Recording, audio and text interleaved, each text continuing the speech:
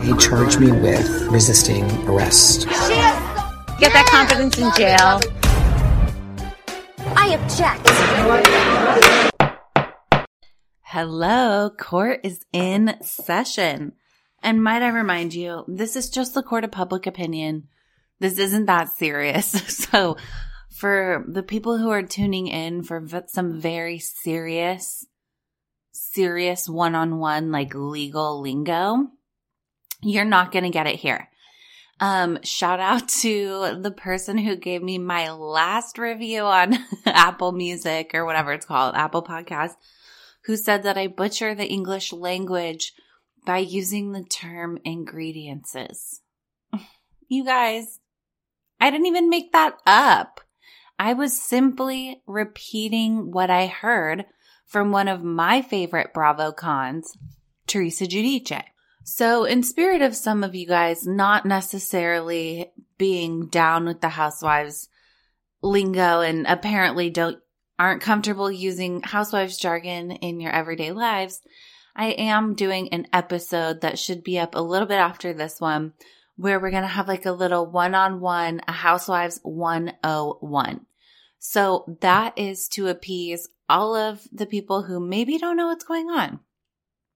We're going to get you caught up to speed because when we start in 2023, like we're hitting the ground running. I don't think you guys understand. So, you'll have to listen to that one and you'll have to get with the program and then you'll have to stop leaving me reviews if I say ingredients. That's not my fault. That's not my fault. And I won't listen to it and I won't accept it. So if you guys could go leave me a 5-star review, that would be so great. Maybe instead of one thing you hate about my show, you could say something like one thing really nice about it, or you could just not say anything, or you could even like do an emoji. You know what I mean? It's like not that hard, but that's okay. We love and forgive you and like peace be with you and enjoy your exit. And next time, don't announce it, just fucks with my rating. That's on you for not knowing. So for the rest of us, I did a little bit of a poll on my Instagram and I was like, listen, there's some new docs out. New docs just dropped in the Jen Shah case. It's the government's filing about what sentencing they think Jen Shah should get. So I was like, do you guys want to hear about this or are we over it?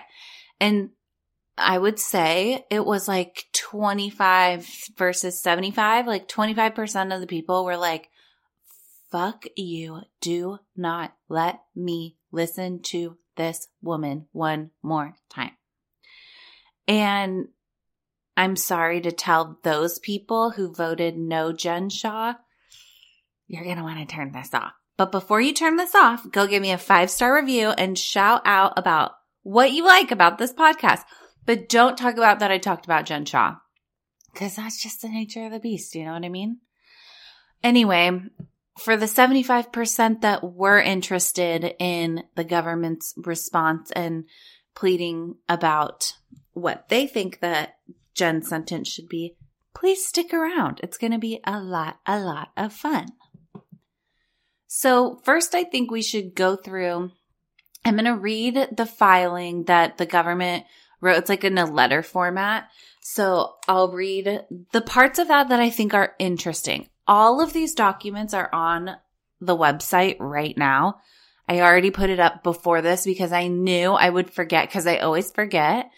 And I didn't want to jot. New year, new me. Like I'm going to stop forgetting. I swear. So if you want to read the full document, it's all going to be up there. So I'm just going to skim the part that I kind of like and that I'm interested in. So first, right off the bat, the government says, "Dear Judge Stein, the government respectfully writes in advance of the sentencing of defendant Jennifer Shah, currently scheduled for January 6, 2023 at 2:30 p.m. Well, the new development after this was filed, so this was filed on December 23rd, on maybe yesterday, I think it was the 27th, the judge made an order that was like, oh yeah, the 2:30 time, that's not going to work for me anymore. And moved it up to 10 a.m.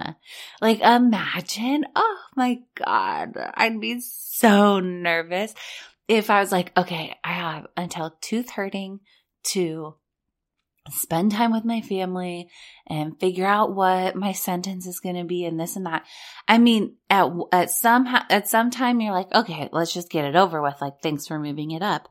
But on the other side of the coin, it's like, oh, I have way less time than I thought. Like, that's when you realize how precious every minute is, because she just lost like 8 hours or something with her kids. I don't know. I don't really do math that good. I don't do math that good. Sorry, Pixie, whatever. Don't leave a comment about, we're just here to have fun, okay? We're just here to have fun. So the government writes all about Jen's efforts in the scheme and all about how she was like the number one guy in the group, and she was the one who like told people what to do and how to set up the bank accounts. They say, according to the U.S. government, Jen directed others to lie. She put businesses and bank accounts in the names of others. She required payment in cash. She instructed others to delete messages and electronic documents. She moved some of her operations overseas. Whoop. And she tried to put computers and other evidence beyond the reach of investigators. So that's interesting. So she tried to hide computers. It reminds me of, is it Zoolander? I can't remember. The files are in the computer. And he's like, what? I bet she just like threw him off the side of a mountain or like tried to drown him in the jacuzzi. Okay. But then they say, despite defendant's best efforts, she got caught. She then went on a public offensive and tried to profit off the charges by selling Justice for Jen merchandise. That is true. She did do that. And then they say she pled guilty at the 11th hour, only after receiving government's trial exhibits and witness statements. Ugh. Yeah. So they say for those reasons and the reasons I'm going to talk about below, they asked for 10 years in prison for Jen. So if we recall, Jen asked for 3 years. Might as well be 30 days. And the government was like, you know what? She tried to make money off of this. So I say 10 years. And you know what? When the paragraph right above is like, she sold like crap that had Justice for Jen on it, like after being guilty is, I mean, not after being guilty. She sold it before she pled guilty, but she was guilty anyway, you know, because she pled guilty at the end. Anyway, it's just gross. So they say she was like this big old leader in this wide-ranging telemarketing scheme. And we sort of went over this in a previous episode where they sold, Jen's companies like sold these victims coaching sessions, and they were like, oh yeah, you can have all this business and all this stuff, like, but you'll just have to like pay us $8,000 or whatever. And then they'd ghost these poor old people after like stealing all their money or like racking up all their credit from their credit card. So that was not so good. And one of the companies that Jen had was called Tax Club.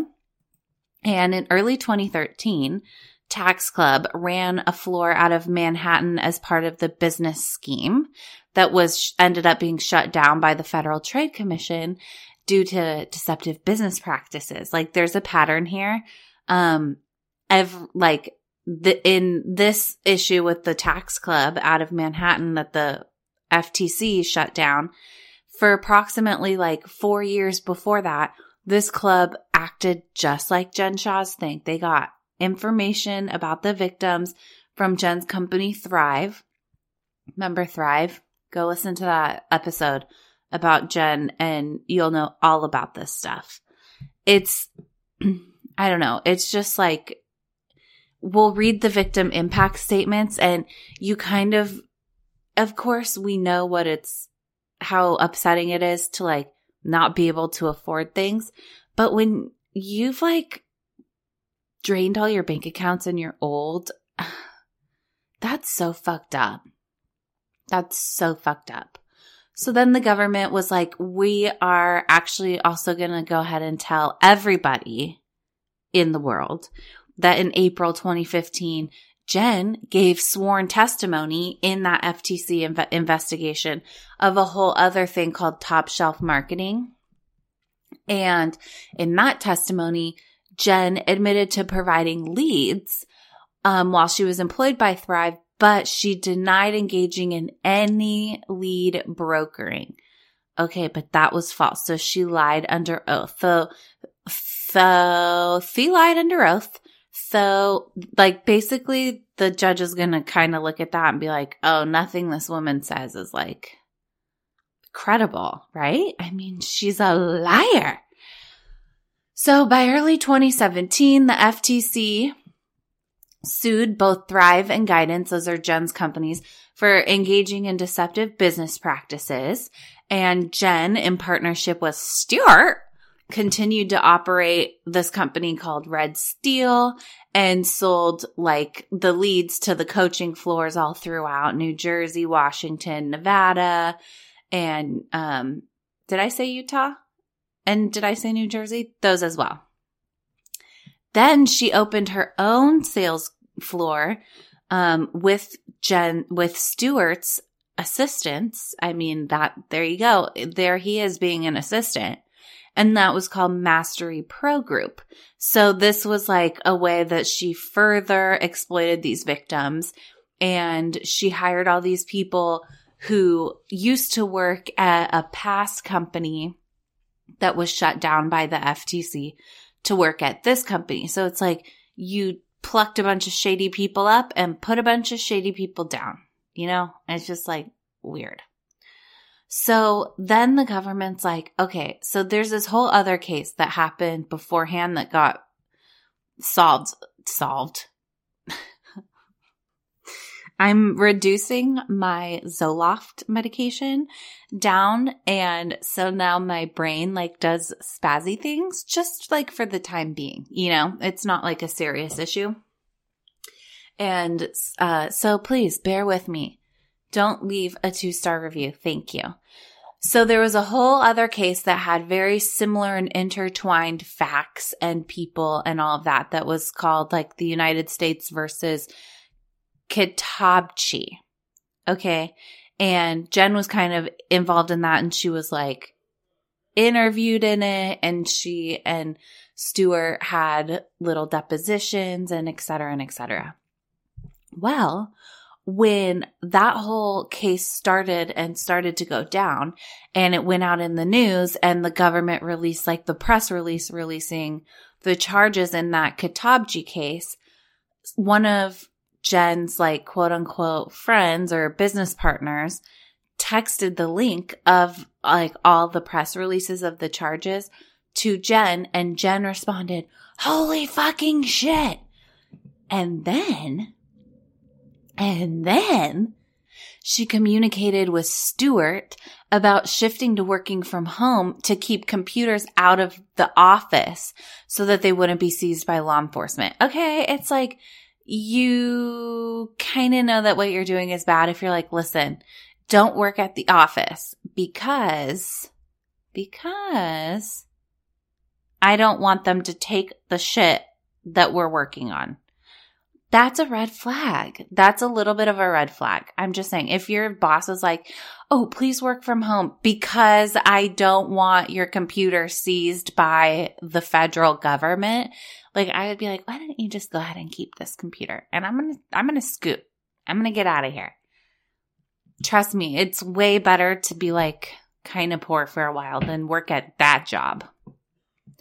So they also say that Jen engaged in like a ton of different activity and other methods to conceal what her criminal conduct was. So, and they list a bunch of reasons, and I'm gonna tell them to you.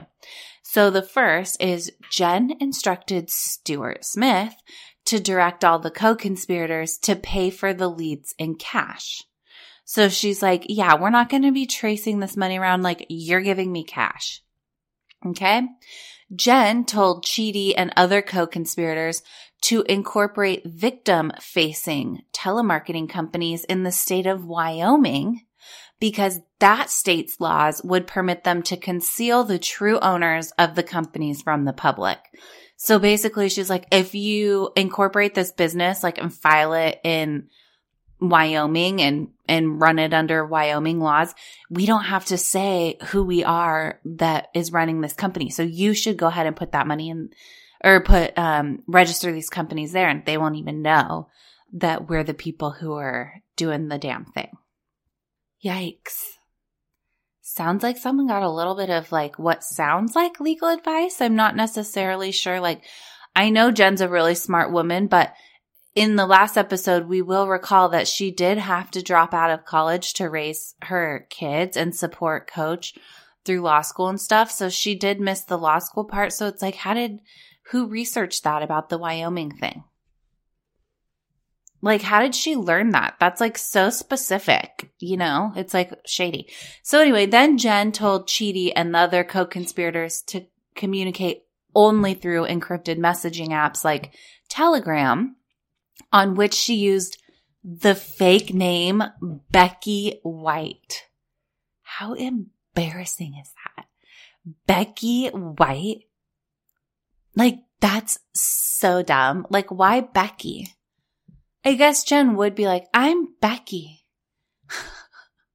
I don't know. Like, Becky White just seems like a nice girl. I feel kind of bad for it. But I don't see anything necessarily wrong with using encrypted messaging apps. Like, I think that's fine. We don't need to be spied on anymore. But it's like telling people like, hey, we're only going to talk on this. Okay. And I'm going to be named Becky. That's like red flag number 1,000. So then they accused Jen and Stuart of that they discussed removing the electronic versions of the sales scripts that Cash and I read in an earlier episode, the sales scripts that these people on the phone would read to the victims over the phone to like scam them out of a bunch of money and stuff. So the government says Jen and Stuart discussed removing the e-versions of those scripts from the computers and removing computers from offices. And in July of 2018, Jen sent a text to Stuart that says, quote, delete the sales scripts from the Google Drive ... end quote. Jen directed Stuart to delete their communications from his phone to eliminate any paper trail connecting the two of them to MPG, that company we talked about, Mastery Pro Group. And they say that Jen had Stuart as the only name on the MPG bank accounts between 2017 and 2019, and that Jen was paid either in cash or through the use of the company's credit card, the balance of which was paid by the company, which means the victim's money. So they're basically saying here, she would rack up a credit card in the name of Mastery Pro Group, and then Mastery Pro Group would steal all this money from these olds and then pay off Jen's card. And it's like, all for what, lady? Good God. In 2018, Jen was telling Stuart that she was like very upset because there was this co-conspirator that, well, okay, first, rewind.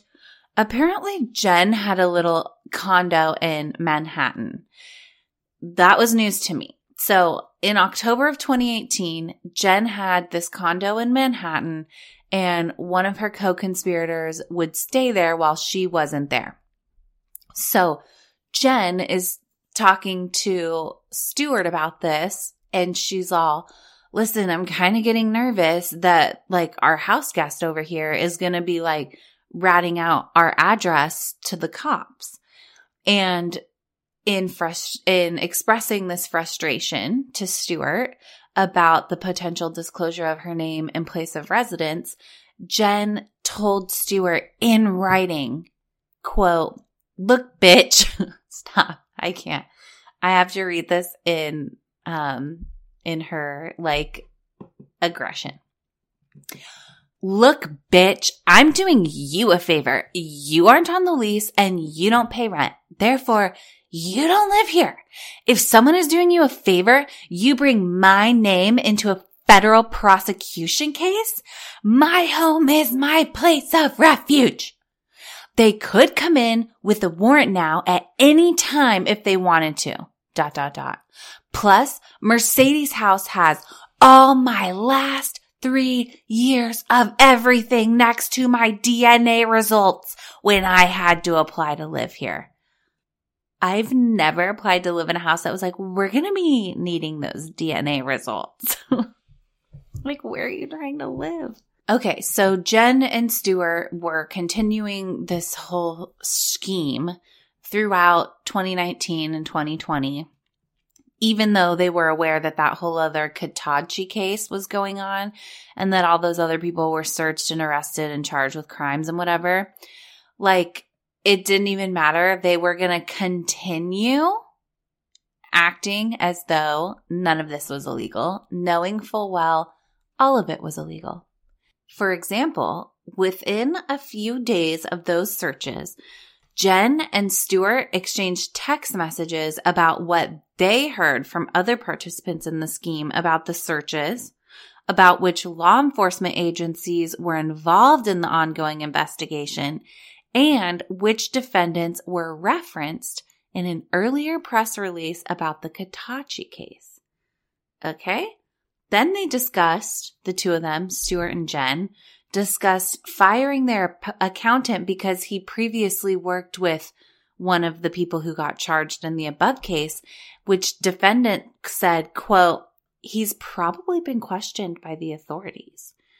And they needed to mislead this accountant to make him, quote, "think we're shutting down," and then, quote, rebrand MPG, shift to, quote, "working from home," and, quote, "take the fucking computer out of the office to avoid law enforcement scrutiny."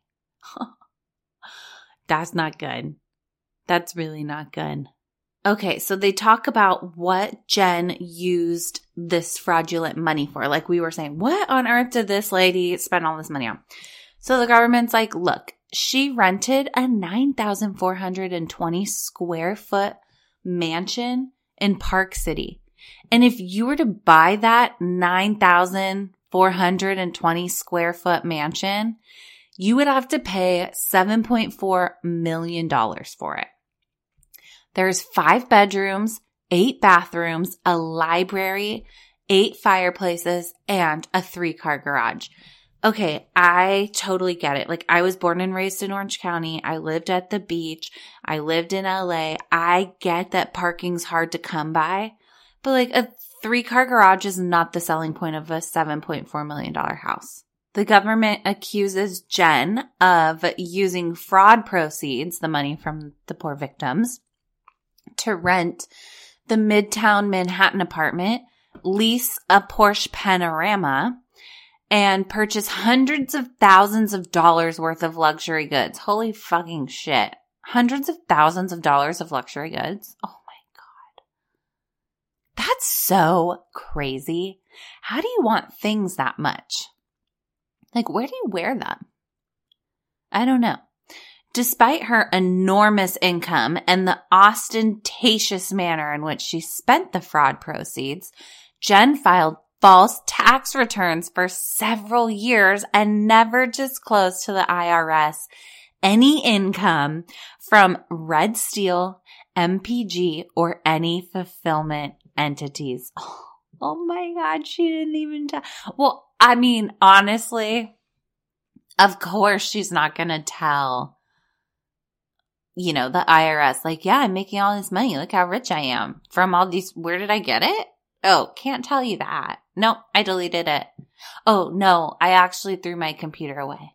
Oh, no, I didn't. I actually work from home, and so you can't look at my computer. It's like, shut up, Jen. You're getting bad advice. I don't know who's advising you, but you're getting bad advice. So they accused Jen of having terrible post-arrest conduct, which I have to say, she was pretty bad. She didn't have very good post-arrest conduct. And they say, look, even after her arrest, Jen went on a public offensive against the charges, which she did. She repeatedly, vehemently, and falsely proclaimed her innocence. For example, saying, quote, I am innocent. I did not do any of those things. She falsely proclaimed her innocence, for example, stating, quote, I am innocent. Yeah, she did that. She also told the public that she was going to fight the charges, not for her own sake, but for a purported greater good. That's true, because then she said, quote, I'm fighting this. I'm innocent. I will fight this for every person out there that can't fight for themselves because they don't have the resources or the means, so they don't fight. I will fight because number one, I'm innocent. And number two, I'm going to fucking represent every other person out there that can't fight and hasn't been able to. I just hope we can do better in the future and not judge people. So they say that this behavior has really been negatively impactful and had a devastating impact on thousands of victims of Jen Shah. And to hear that she has thousands of victims is just, it's disgusting. And like to see her throw Angie's shoes off the boat into the water and reading this, it's just like, you're a piece of shit. And Heather, if this is still your friend, like, you're also a piece of shit. You are the company that you keep. I don't know why these women are keeping this company. I mean, she pled guilty. Like she said she did all this. She's like, yeah, this is what I did. I mean, come on. So in addition to what the victims said in this case, the government also attached 5 victim impact statements who were directly victimized by Jen and her telemarketing sales floor, and a letter of a representative for another victim. So this was a letter that actually they found on Jen's cell phone when they took it. So now that we know why the government wants such a harsh sentence, and we know why Jen wants such a light sentence, I think it's important to go through the victim impact statements and the defendant support statements one at a time and sort of compare the two, because I think it would be interesting to see what each side of the story is, you know, because this shit is not right. So I'm going to start with the first victim impact statement that the government has over here. And these victim impact statements, they're all redacted. So we don't know this person's name or anything. But here we go. To Honorable Judge, I've been asked to write an impact statement by Mr. Robert Sobelman. I'm assuming that's one of the prosecutors. I didn't look. I am writing this account because I've experienced a very painful event in my life. I am a recent widow of 5 years, and this event took place roughly half a year into my grief period. I was battling with the bureaucracies of widowhood, trying to change my status from a married person to a widow. Every turn I took, there were paperwork, proof of death and proof of marriage, and a host of other documents to legally change my title. Among many tasks, I had to check my emails frequently. I was exhausted, overwhelmed, and frustrated to no end. An email message caught my eye, an unusual one that no computer skill required to learn, a skill navigating the internet and making a salary doing sales. The course sounded interesting, and I indicated that I would acquire a skill in computer knowledge and sales work, which I did many years ago sans computers. I responded, and a salesperson emailed me back and followed up with an email. The tutoring course charge was X amount of dollars. It's redacted. X amount of dollars. And I thought, I could do that. It's an investment into my future. So I signed up.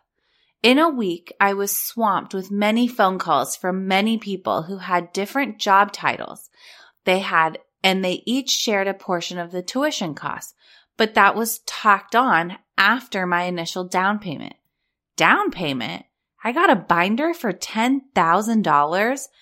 Everyone else who ended up tutoring me charged me a different amount. 6 people later, and I was starting to sweat because I was not moving fast enough to make sales. I hadn't set up a business account for my sales, and my skills with their program wasn't advanced enough for me to feel confident enough to work alone. The e-services tried to set up a business for me on a website, which I hadn't been aware that was set up for me. I was snowballed and didn't even know it. How scary is that? I put a stop to it and cried out, "Stop." They were going too fast and I wasn't ready. I hadn't done enough research to go off on my own, so I felt nervous about being pushed into sales when I didn't research enough about the subject matter. Wouldn't you be scared if you laid a bunch of money and you didn't know enough about what you are selling or how to do it? I was scared witless, and that undermined my confidence so bad. I thought my depression was going to make me suicidal. I was so fearful. I was afraid of leaving the house or using my computer and phone for weeks on end. I stopped the tutorials after relaying this information to my sons. They, in turn, warned me to cease all communications and ask for my money back, consult an attorney or two, put a stop payment on all transactions, and file a complaint. My social worker at Adult Protection Services blamed me for being stupid enough to pay for online services. The police didn't do much except take down the information as far as I was told. I stopped answering my phones as the calls continued, and my attorney called them and told them to stop calling and harassing me. One of the salespeople from the company accused my children of being selfish with my money because it's their inheritance. Day in and day out, the calls continued. I felt like a fugitive and phobic about everybody, almost paranoid about who is after me. I wouldn't want any other person to suffer as I had. I couldn't sleep at night for fear someone might come and roust me out of my house and sue me, and then I would be left in poverty and my family would disown me for doing such stupid things like throwing away my own savings. Your lack of confidence makes you wary about doing anything on your own. The pandemic did not help. It just made the isolation so much worse. My children didn't trust me to manage my own finances. Talk about depression. That's the worst. Your sanity is in doubt. Your confidence is eroded. Your independence, what limited amount there is curbed, and you can't trust anybody. You are not the same person you were before this experience. Whoever these telemarketers are should cease stealing money and repay what they've stolen, and perform acts of restitution, such as living as we are, doing what we do with what limited resources we have, and pay for medical services such as therapy or psychiatric meds. The mental anguish is still with me today, and the guilt I harbor for being so vulnerable and so easy prey to such sharks still swim in my mind. I do not want the next person to suffer any of these mental anxieties such as I have. What is normal? I do not know anymore. Let the punishment fit the crime. Replace what you have taken and correct the consequences the action has caused. Thank you for your attention. Sincerely, blank. Okay, I'm going to read Sharif, Coach Shaw's letter, but it's like a lot of pages.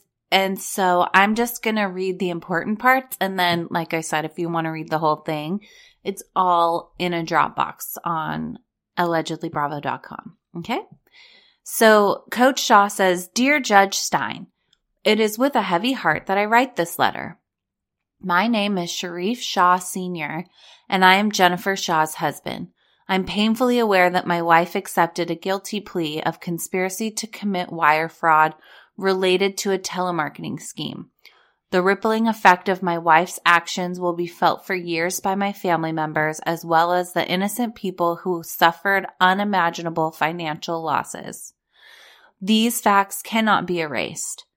However, there are additional facts that you should consider as you determine the appropriate sentence for Jen. Your Honor, you need, 1, to know that wife is a Your Honor, you need 1, to know Jen as a wife and a mother. 2, Jen's civic commitment and contributions to her community. 3, how my wife ended up in this situation. And 4, Jen's sincere desire to correct her past wrongs. So under the first bullet point of Jen as a wife and a mother, he goes on by saying that they've been married for over 28 years and that he recognized very early on that she was someone who would fight for those that she believed in and those that she loved. We go on by talking about how they met and how Jen worked 3 jobs and she was a nanny and a this and a that and all this stuff, and how Jen won't be able to go to Sharif's medical school graduation, even though he saved his money for years for this moment. Okay, well, a lot of people save their money for years, you know? So it's like, please, this is how he concludes it. If there was not an event to celebrate, please believe me, she would make one up just to have an opportunity to laugh and have fun with her boys. Jen loved making me and our sons feel special. One of the many things that I do love about her so much. That's really sweet, Coach. Bullet point number 2, Jen's civic commitments and contributions to her community. So he goes on by saying, throughout our entire marriage, I watched my wife devote hundreds of hours to address issues that plague our community. Jen's civic commitments and community contributions are limitless. After watching the COVID-19 death toll on the news each night, she stopped crying and began to work. It's like, okay, you guys were married for 28 years and you didn't see her get off her ass and work until 2019, which really was 2020. So like not very long. Oh, Heidi just hit her head. She's under the table. It goes on by saying that she donated dresses to high schools and, quote, I was driving with her on many occasions when Jen would pull the car over to give masks and small bottles of hand sanitizer to homeless people and other vulnerable populations. Okay, it's the least you can fucking do, you know? Jen will unapologetically use her platform to support social justice issues and speak for underrepresented groups. I'm extremely proud of her civic commitments and community contributions. Okay, she handed out some hand sanitizer. Big fucking whoop. Big whoop. As what's-her-name would say, I don't give a rip. What's her name? Dee from Dallas. How did Jen end up here? This is bullet point number 3. Jen has never been arrested or detained for any crime. Interesting.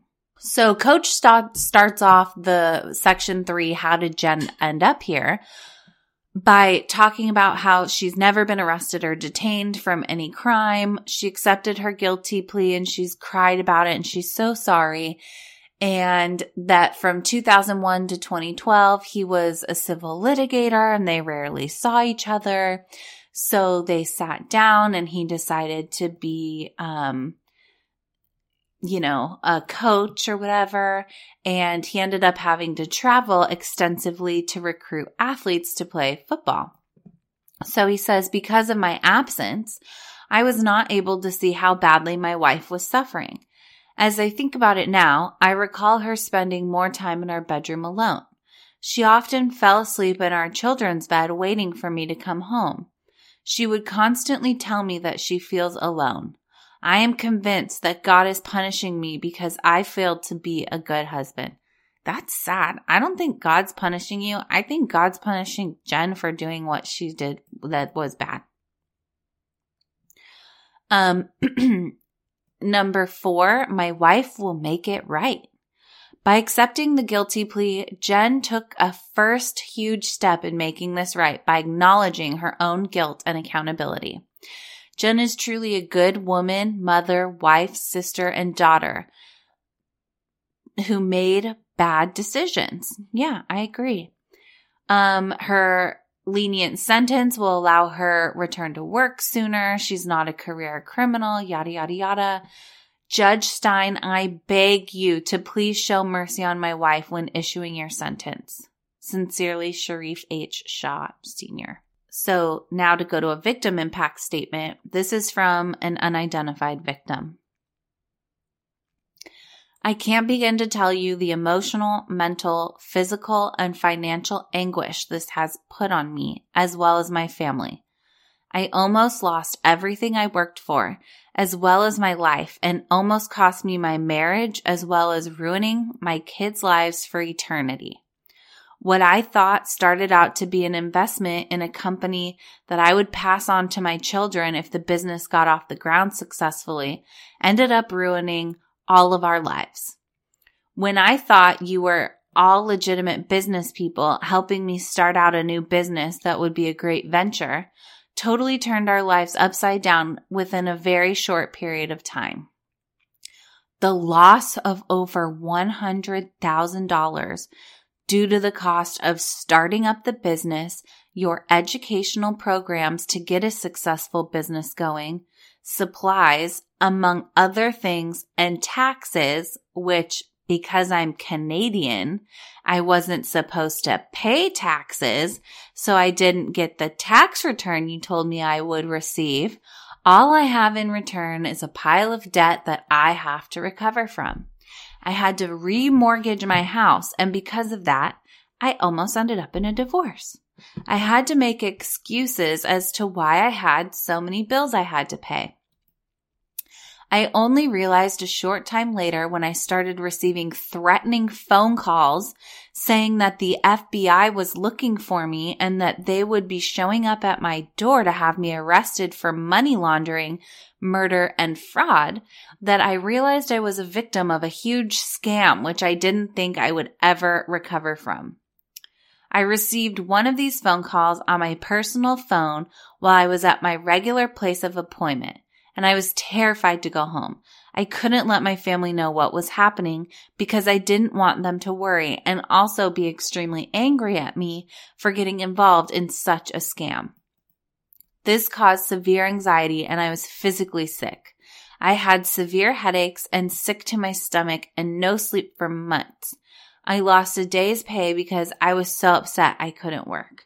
I stayed at my place of employment in an office while I cried my eyes out. I couldn't go home either. A coworker overheard the conversation. She actually took the phone out of my hand and told the person on the other hand to stop harassing me and hung up on him. She looked after me that day because I was so upset I couldn't even drive home, nor did I want my family to see me in the condition I was in. I was not only sick because of the threats, but now I had severe debt that had to be looked over. I also had to hide that from my family. But I was no longer able to take vacations with my children or husband, and I couldn't tell them why I wasn't able to enjoy the life we all once had. I would take extra shifts at work to try to compensate, but that still wasn't near enough. I thought about ending my own life. But that was also not a solution, as the financial burden would now be their financial burden. And that would be the most horrific thing I would ever do to them, as well as the fact that my family would no longer have a wife, a mother, a sister, a daughter, a cousin, and the list goes on. That would have been the cruelest thing a person could ever do to their family. You brought me to this point, and now I am suffering the consequences of your fraudulent activities, threatening violence. You made me feel guilty for turning your services down when you were told that I was strapped financially and couldn't afford your services to help my business, when you were the fraudulent parties all along. You made my family suffer while I had to suffer in silence all by myself, trying to fix the mess that you made me create. I thought that I was going to have the ability to pass a successful business on to my children when I retired so they could benefit, and all I did was cause grief for everyone around me. You sounded sympathetic and convincing, so I trusted you. I was such an idiot. The courts may have some form of punishment for the lawless activities that have been committed. But even when you have served your due punishment, whatever that may be, our God and heavenly creator of all things will be the one in the long run who you have to answer to. 1 Corinthians 6:9-11 speaks of people that have committed serious crimes. Verse 9 starts out by saying, "You do not know that unrighteous people will not inherit God's kingdom? Do not be misled. Those who are thieves, greedy people, revelers, and extortioners will not inherit God's kingdom." These things that are listed are the same exact crimes as mentioned that you committed against me. You did these things to me. You are nothing but greedy thieves. So once the legal justice system has cleared your crimes that have been committed, you must prove to God that you are truly sorry for the crimes that you have committed. And it will only be God that will truly forgive you if you are truly repentant and never return to the crimes that have been committed. I hope that other people never have to go through the mental, emotional, physical, and financial anguish that I've had to live through. I will forgive you for the wrongdoing that you have committed, but I will never be able to recover financially for many years to come. That is, if I ever really fully recover. It is an everyday struggle and an everyday worry, wondering where I'm going to get money for the next set of bills that need to be paid and the food and shelter that we need to survive, as well as providing the care for my critically ill husband and 90-year-old father who is also critically ill. And both of them need me to provide for them financially. The burden you have caused me is overwhelming. I can't even really put to words the amount of anguish you have caused. I hope you don't ever find more victims that have to suffer the way I do because of your selfish, evil motives. It would be devastating to find out that you would seek out more innocent victims to cause them such dreadful harm. Damn. That was impactful, I would say. Okay, now I'm going to read Murillo's sentencing, recommending that Judge Stein give her a little bit of time. Okay? So Murillo says, "Dear Judge Stein, I am writing this letter to refer Miss Shaw in regards to her character. I would like to introduce myself. My name is Murillo Bueno. I met Miss Shaw in 2015 while working at Blank in Salt Lake City where she was a client at.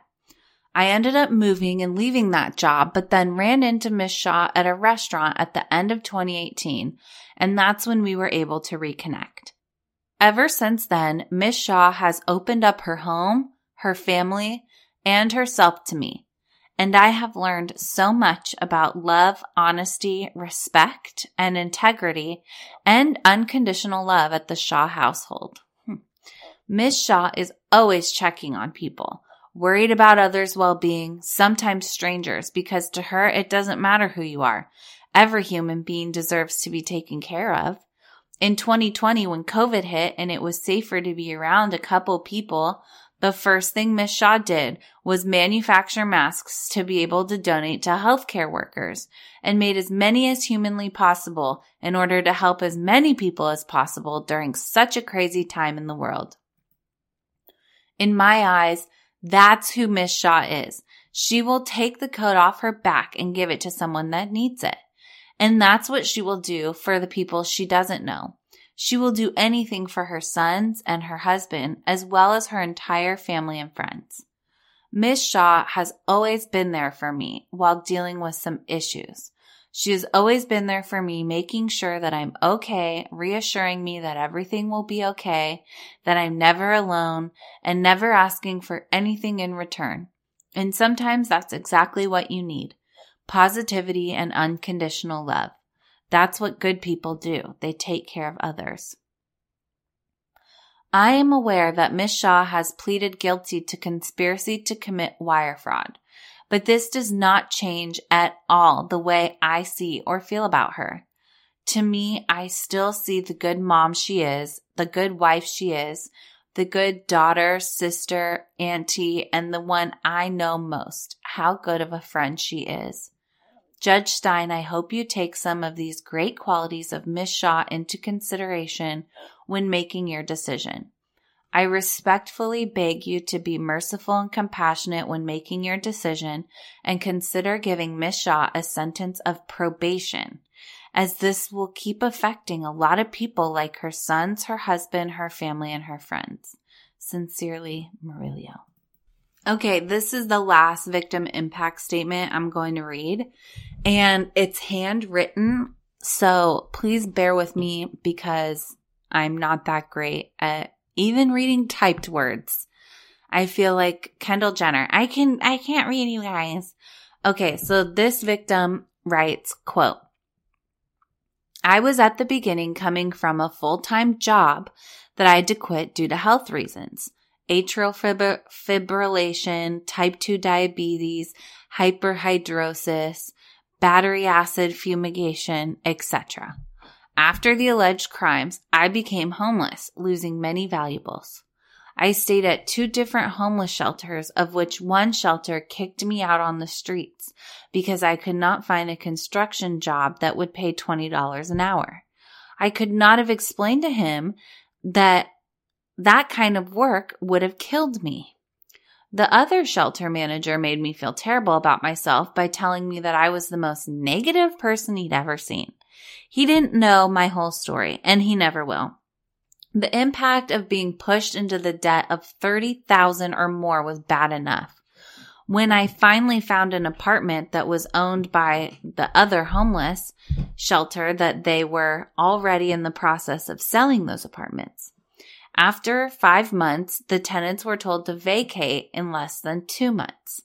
The city officials moved my stuff to storage, some of which was stolen. Before the move, there was an important meeting between the tenants, city officials, apartment manager, and disability rights lawyers. I was not aware of this meeting because I was asleep in my apartment. All of the tenants signed something, and no one ever told me what was being signed. Afterward, I stayed in a duplex with other men, and the owners were part of a charitable foundation that gave away amounts of food to the duplex, but the other men did not allow me to touch any of it.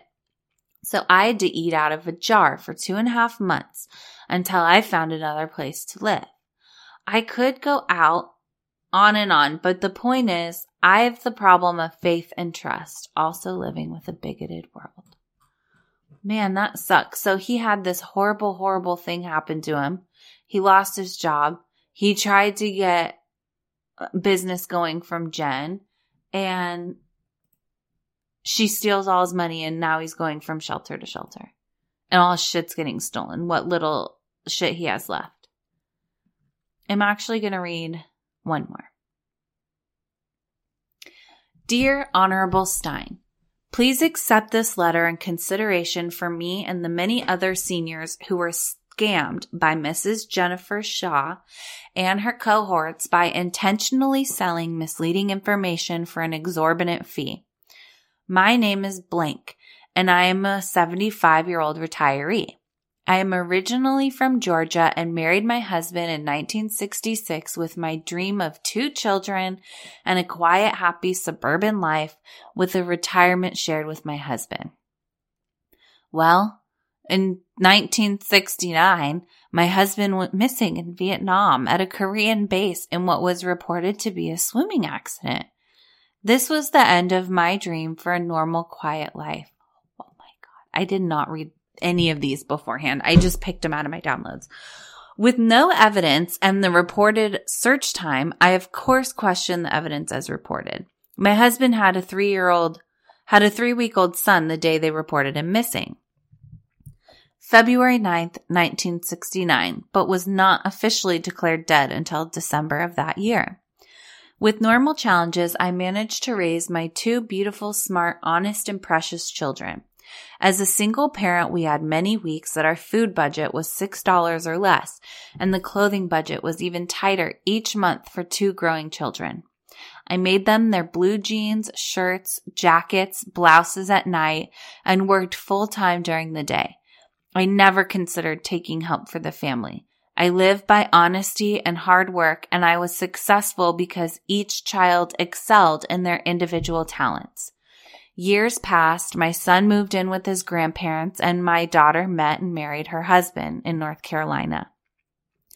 My daughter and her husband purchased a home in 12 acres, and I restored my old 1900s home on their property. My daughter and her husband did not have the $10,000 needed annually to maintain the property of that size, but her husband had developed some great men's grooming products. In a town, the demand for those products was negligible. I had $77,000 in savings, which was only enough to help for 6 years or so, leaving me enough money to bury me. I had experience in starting businesses and maintaining long enough to create a necessary profit needed. I decided I could sell his products on the internet where there was a larger market. Unfortunately, I had been away from computers for over 20 years. That's kind of a long time. That means you kind of did it for one day and then stopped. I would need to hire someone to set my foot on stable ground for this adventure. I first opened a website in my name of, quote, making it manly to get the product in front of people. The cost for this website was only $300 and I was off and running. I just needed some guidance on how to market the internet and capture the buyer's attention. In less than 2 weeks, I received an unsolicited email call. In less than 2 weeks, I received an unsolicited call from Vision Solutions Management with promises of teaching and leading me to success with their coaching. After their coaching for several weeks, I received another call from Vision Management Group offering services to pick up where Vision Solutions Management left off. Now, according to them, they did not work with each other and they were separate entities. By the time Position Gurus,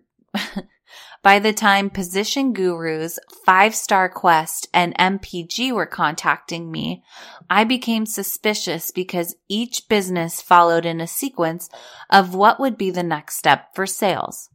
Coaching and information began to be duplicated. Same SEQ words, same drop shippers list, and etc.